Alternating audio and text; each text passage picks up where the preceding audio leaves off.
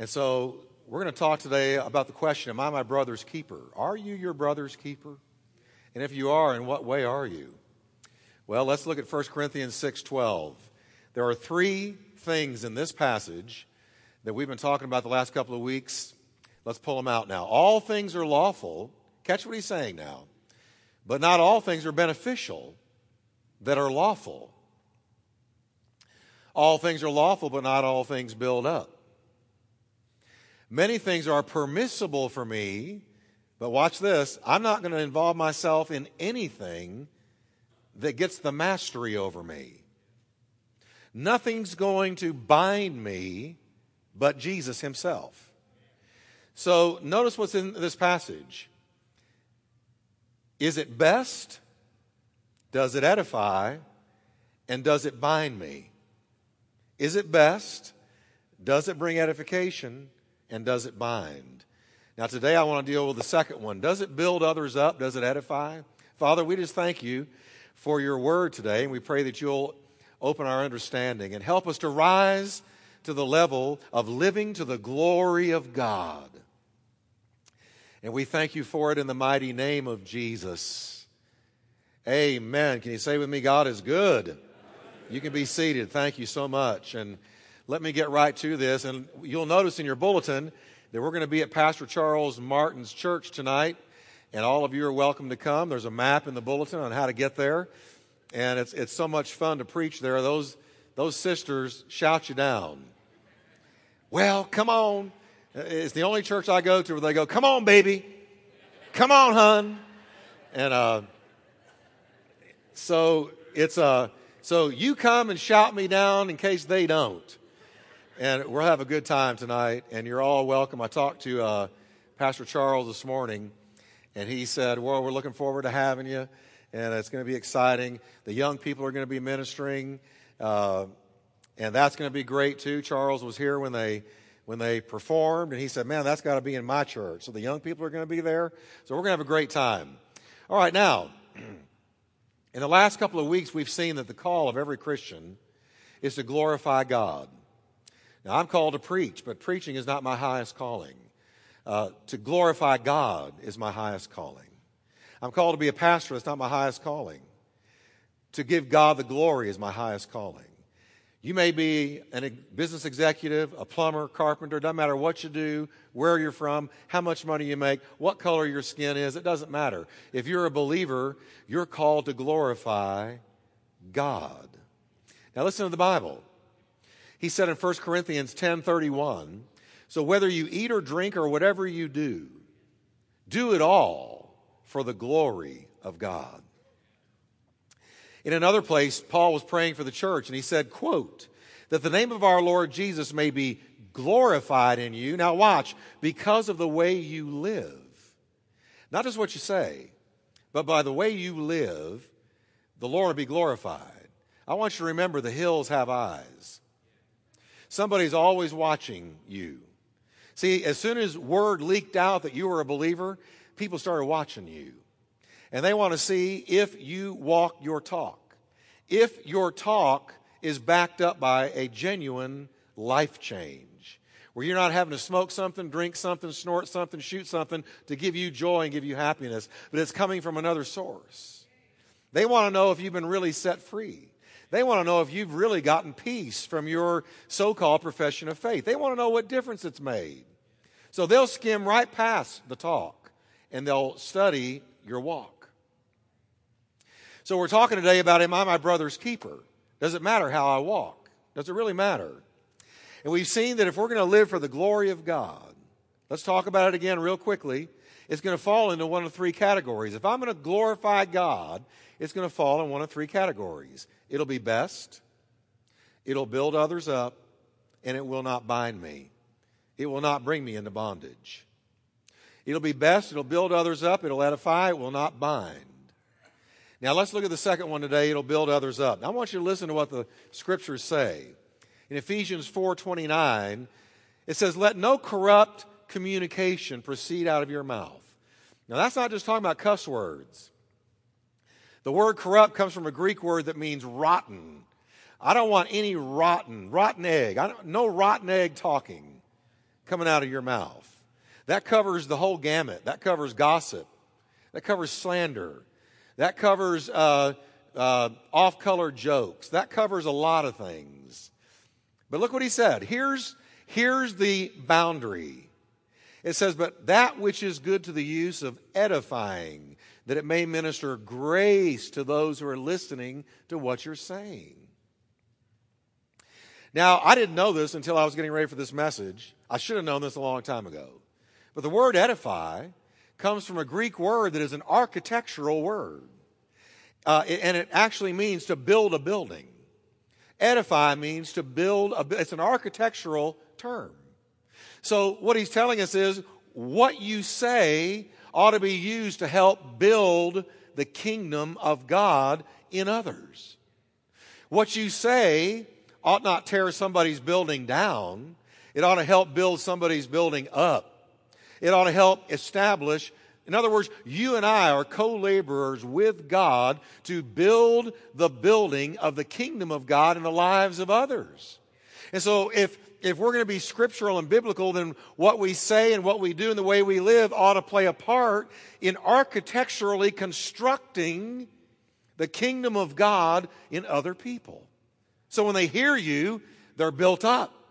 Another brick is laid on the building of God in their life.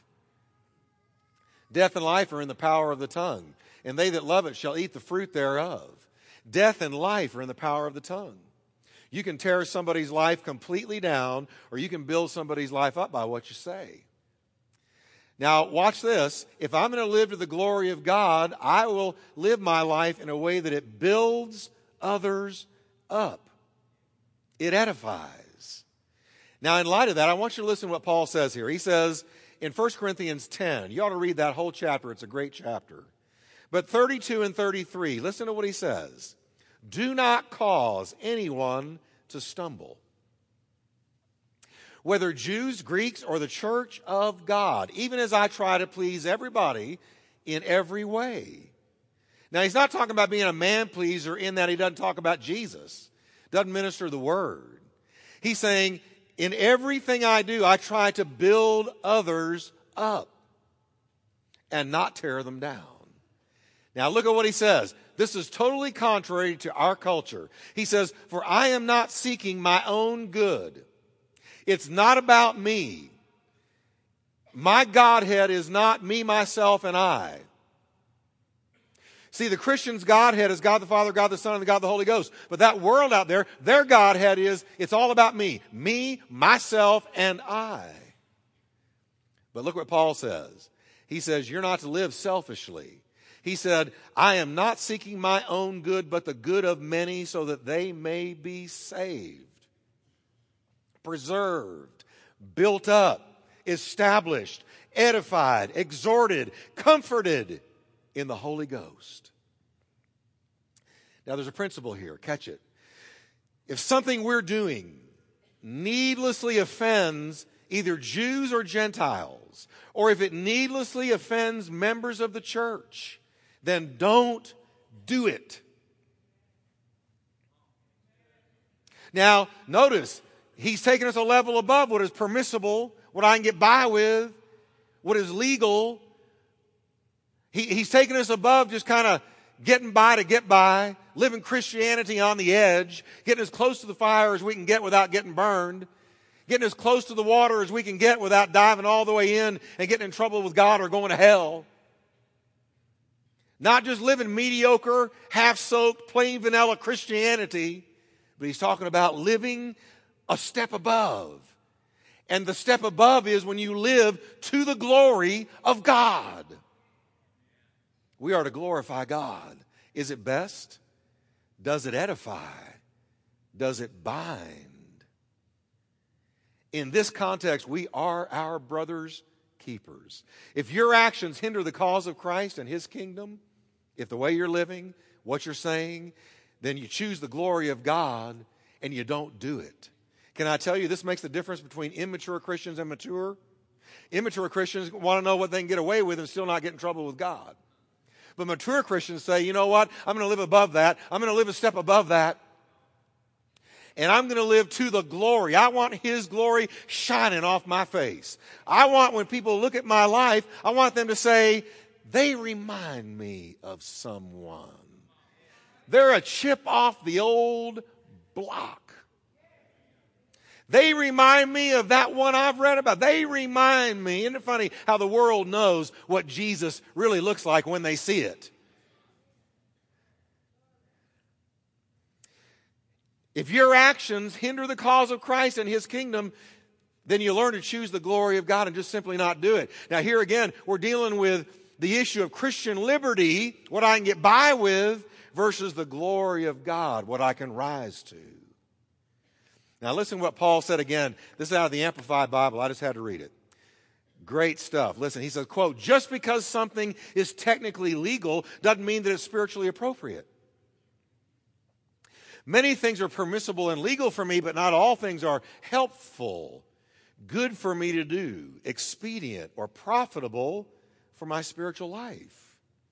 Many things are legal, but I won't become the slave of anything or be brought under its power. Not any drug, not any drink, not anything. I will not be brought under the power of anything but my Lord and the Holy Ghost. That's next week. Don't miss next week. We're going to have some people getting set free next week. Now, sometimes we got to make a decision between what we can get by with legally or scripturally and what is actually best. What is best? What edifies others and what doesn't bind us up. So the Word of God has given us a divine sifter, like you've got in the kitchen. You run something through it and you sift, or like a guy mining for gold would sift, and the gold would stay in that sifter and the water would go through. We got a sifter. He's given us a sifter in His Word. And the sifter is it what I'm about to say, what I'm about to do, where I'm about to go, is it to the glory of God? Sift, sift, sift. Is it to the glory of God? Now, Paul was real familiar with this conflict between what's good and what's best, between Christian liberty and the glory of God. And here's why. In his day, idolatry was rampant. Idolatry had so permeated the culture that people would not eat food unless it had been dedicated to an idol. That's how much idolatry had permeated the culture. It was a carryover from the Old Testament. They would make idols out of wood and stone and silver and gold. They would make these idols, and then they would worship these idols. And if you read the Old Testament, God was dead set against this. His wrath was poured out because of this, because demon spirits would inhabit these idols, and people would come under bondage to them. So this Old Testament practice came over into the New Testament. And they would actually, just picture that I'm holding here a Buddha. And if I was back in those days, we're about to eat dinner, and I just basically said, Buddha, we just dedicate this meal to you. Thank you for everything you've done for us. Of course, he can't talk, he can't hear, he can't move. He's a dead idol. But they had been taught that there was something behind the idols. And so they would dedicate their food, like we pray over food, they would dedicate their food to an idol. And so what was happening in Paul's day was Christians, people who had been saved, washed in the blood, were getting invited to feasts and to parties where the food they served was being offered to idols. So here you go to a party, you sit down at a table, and you've been invited, and you're a believer now, and God's been dealing in your life, and you're born again, and all of a sudden you see the master of the house or the person, the host, dedicating the food to an idol. Now here was the problem. Some of them had reached a level of maturity, some of the Christians, where they knew the idol was not real and they could eat the food without a conscience problem. I know that idol's dead. I know there's nothing to that thing. I know that it's not real, can't answer prayer, can't hear me. It's not real. I've been delivered from idolatry, so I don't care if they dedicate it to an idol. It's a good steak as far as I'm concerned. And they could eat it. But here's the problem. Others were still struggling with their past. Some of those other Christians still struggling with their past in idolatry. And food offered to idols was becoming for them a stumbling block. They were having a conscience problem. I'm here with Brother Joe and Sister Sue, and we're sitting down at this meal, and I don't know about them, but I'm having a conscience problem with this. It's messing with me. I'm feeling guilty because to me, this idol, there's still something real to it in my mind. And here I am eating something offered to this God that is not God. So they contacted Paul and they said, Paul, what are you saying about this idol issue? Now watch closely. Paul addresses the problem in 1 Corinthians 8, and here's what he says.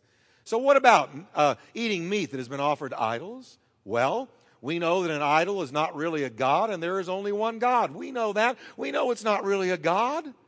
However, he says, not all believers know this. Some are accustomed to thinking of idols as being real. So when they eat food that has been offered to idols, they think of it as the worship of real gods. And their weak conscience is violated. Now catch that, church. Here's what he's saying. There are things you may be able to do in your Christian liberty that a younger Christian can't do. Do you catch that now? See, God's brought you along a ways, and so there's some things that you could do that would not violate your conscience because you have grown up some, you've had some revelation, but a younger Christian can't do it without violating his or her conscience. Now, here's where the weaker brother principle comes in. Are you your brother's keeper? Should you say to them at the meal, to the weaker Christian, the younger Christian, should you say to them, hey man, get over it. The idols aren't real. Grow up. Have a steak. That idol's dead. And eat in front of them what has been offered to an idol? No. Because God has to bring them along spiritually just like he did you. And until he does, don't make your brother or sister stumble, but live to the glory of God. I'm telling you something here today, church. This is good stuff. We need to hear this. So why can't they just go ahead and eat it? Because we know it's not real. Listen to what the Bible says.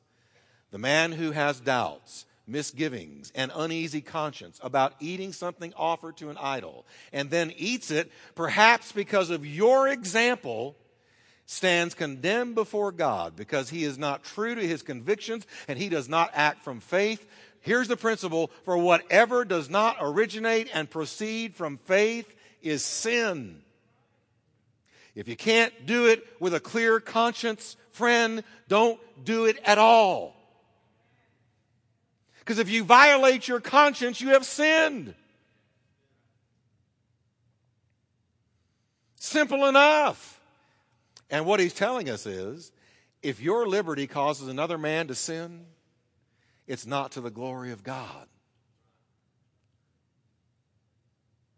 So, I don't like that. That means that I got to cut some of my lifestyle short for somebody else. Yep. Yep. That's exactly what he's saying. That's the law of love. You can live your lifestyle and what you can get by with, what is permissible, what you can scoot as close to the edge as you can, but you're not living to the glory of God. You live to the glory of God when you say to yourself, you put it through the sifter, does this edify? Does this cause someone else to stumble? Paul says you must be careful that your freedom does not cause others with a weaker conscience to stumble. For if others see you eating in the temple of an idol, won't they be encouraged to violate their conscience by eating food that has been offered to an idol? Hey, there's brother so-and-so in the temple eating what's been offered to an idol. I guess I can do it too. And they go in there and they eat and their conscience becomes defiled. If your liberty causes another man to sin, it's not to the glory of God. Now, hang on the edge of your seat. I'm going to meddle a minute. Say, oh, it's time to go. Alice, let's go. No, stay seated. But I'm about to meddle a little bit. And you got to know, if I'm going to meddle with you, I done got meddled with before I got up here and said this because I had to study this.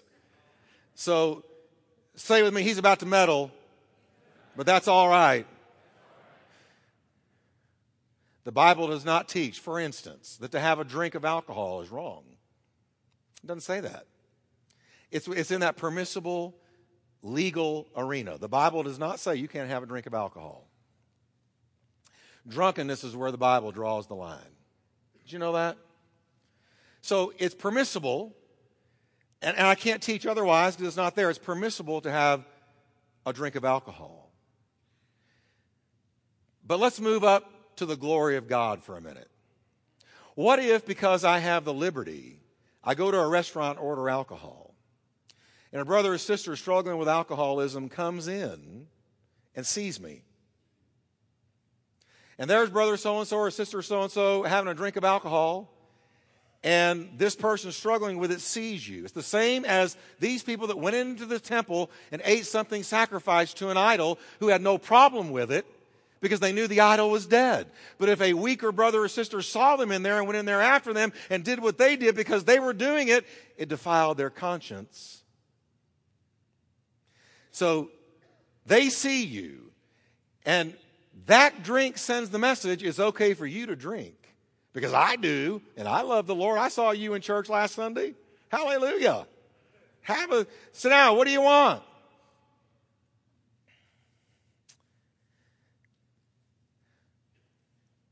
The weaker brother principle says, I won't do it if it's going to make you stumble. I will not do it if it's going to make you stumble. Now, in our church, we have several people, many people, fighting alcoholism. And I'm going to tell you something, folks. Now, you can chew the meat and spit out the bones. You can go out of here and say, well, he got legalistic on us. I'm not getting legalistic on you. I'm just trying to give you a little bit of counsel. You can take it or leave it. But I'll tell you, I don't drink. I don't touch a drop of anything at any time, in any way, in any circumstance.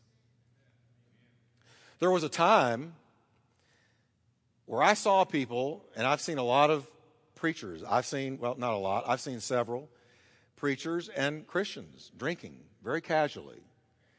And there was a time in my life where I thought, well, maybe that's not such a bad idea. And to get rid of some personal pain, I self-medicated with it. And I'm going to tell you, it's the most regrettable time period in my entire life.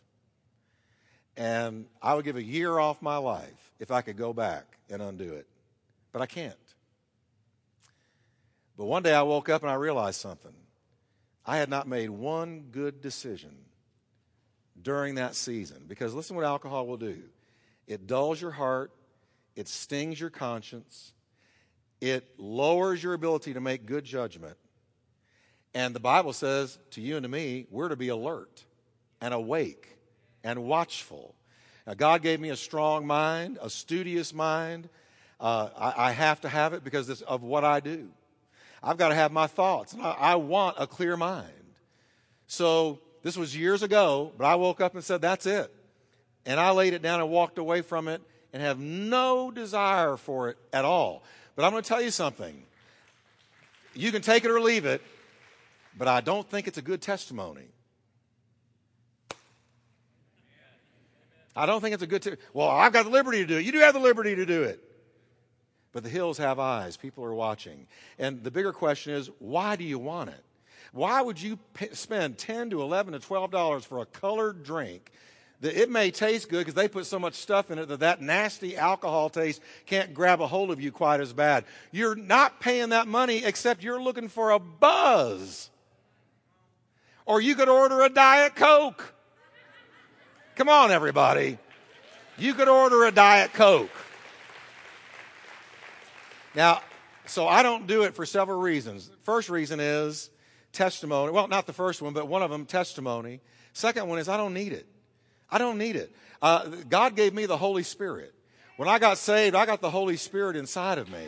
And I'm telling you, I access my drink every morning. I open up the Word of God, and I drink and I guzzle, and I drink and I guzzle, and I drink and I guzzle. And I don't go out the door until I'm full. And it's the Holy Ghost and fire, and it's keeping me alive. And I tell you, you don't have to pay for it. You don't get in trouble for it. You'll never get a DUI over it. And I'm kind of slipping into next week. I hope I don't scare some of you off from next week. But you don't need that buzz. You don't need it. If there's so much pain in your life that you're having to drink, figure out what the pain is and get the pain healed. Because there's nothing at the end of that bottle but bad decisions and a tragedy. Don't do it. That's free. Now, here's another example of the weaker brother concept. And am I my brother's keeper? Mike Adams wrote an article in Town Hall Daily Christian Conservative website. He called it Sunday's Breast. Thought that would get your attention. Listen to what he says very seriously. Last Sunday, I took a couple of guests to church.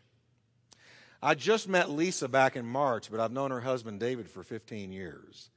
David and I are currently working together to warn people about the dangers of mainstream pornography, to which he had become addicted and almost went to prison for. But last Sunday at church, I was slightly embarrassed in front of my guests. The source of my embarrassment was all the women who came to the service dressed like they had been out at a bar. A lot of these women know that they can meet higher quality men at church than at a bar. At least we like to think so. Amen. We like to think so. I guarantee it depends what pond you fishing in. If you want a quality man, you're not going to find them at a bar. Hey, hey, baby. They don't remember the one they met last night. But some don't have enough sense to change clothes after making the transition from a bar to a church sanctuary. One of the worst offenders was seated, he goes on to say, 1 row in front of us. She wasn't like all the other women who were content merely to show their cleavage. She had to wear a dress that was thin enough to leave nothing to the imagination. When women come to church dressed like this, they seldom stop to consider that a recovering sex addict might be in the congregation. And they seldom stop to think that there are married men in the congregation or single men who are struggling with lust issues. He closes, the church should be a place where men can come to seek help as they battle these temptations. It's a shame that some of the temptations are following them into the church and pulling up a chair right next to them. Hey, hey, praise the Lord, kumbaya.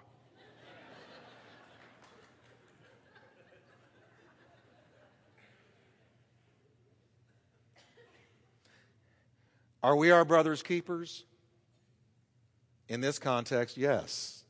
If the way we dress or the way we live, and drinking is just an example, and the way we dress is an example, but in a day that really is known. As a matter of fact, America is now known as the nation that is addicted to something.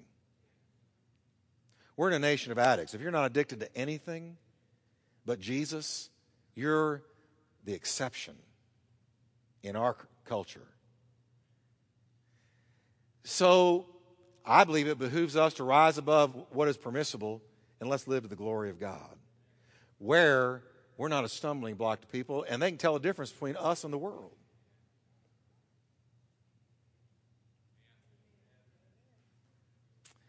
I told Kathy this isn't going to be a jump up and shout me down message. Now, let me give you a thought as I start to close. I can't make a career out of catering to other Christians, and I don't think that's what it's telling me to do.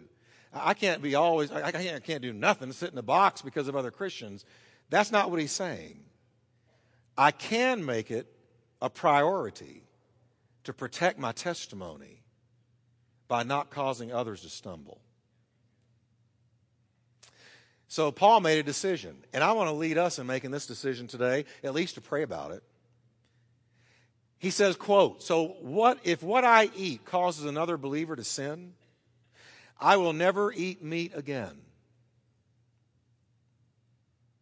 Not ever again. It's more important to me to not make a brother stumble." He said, "As long as I live, For I don't want to cause another believer to stumble. And here's his reasoning, and I'm going to close with this.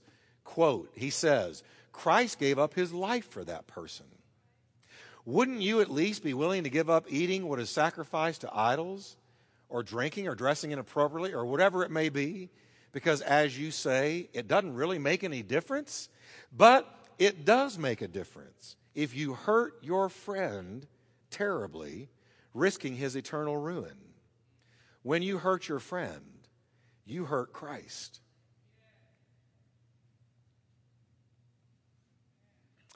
Now there's a thought. So if somebody struggling with alcohol comes up to me and says, Pastor, do you drink? Do you social drink? Do you any of that? No, I don't need it. I don't need it at all. I want to be able to say that so they can't go out and have a snare to their soul. If I cause someone to stumble, I've hurt my Savior. Now that's living to the glory of God. What a standard. What a standard. So can we stand today?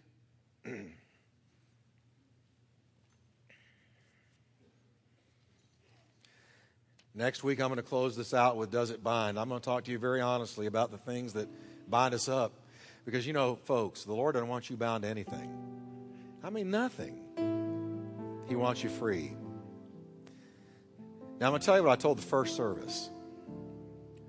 I'm extremely concerned about the United States of America. More than I've ever been in my life.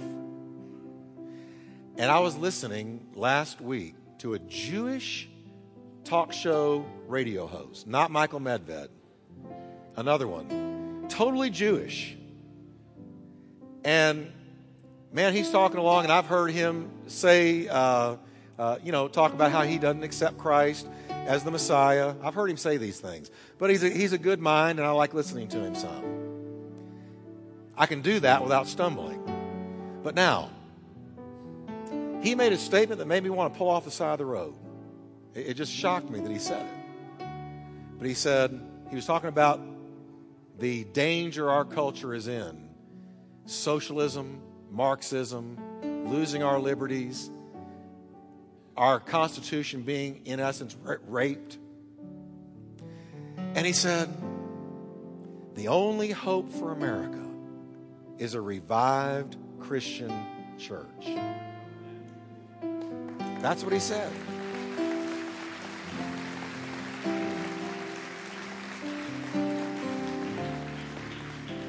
And you know what? Being a student of history, church history, I can tell you that when the church lives to the glory of God, it raises the level of that culture. It raises it. And when a church gets on fire, a whole move of the devil can be overthrown and God rush in again. So that's why I'm sharing these things, is we've got to rise above living mediocre, permissible lives and start living for the glory of God. Now I'm going to lead us in a simple prayer. Can we pray together? If you can amen this message today and just say, Pastor, I'll pray about what you said. And I want to live for the glory of God. Is it best? Does it edify? Does it bind? And I'm asking God to help me. If you can pray that, let's do it right now. Father, the Spirit of God is calling us upward to come out of mediocre Christianity and really shine and begin to impact this culture with the glory of God. And so, Lord, we're asking you right now, in Jesus' name, help us, Lord, to live by that which edifies. Now, can you just say a prayer to him right now, church? So, Lord, help me to edify those around me, my family, my co-workers. If my conversation has been going south, help me to reel it in. If I'm doing some things that are negating my testimony, Help me to reel it in and protect my testimony.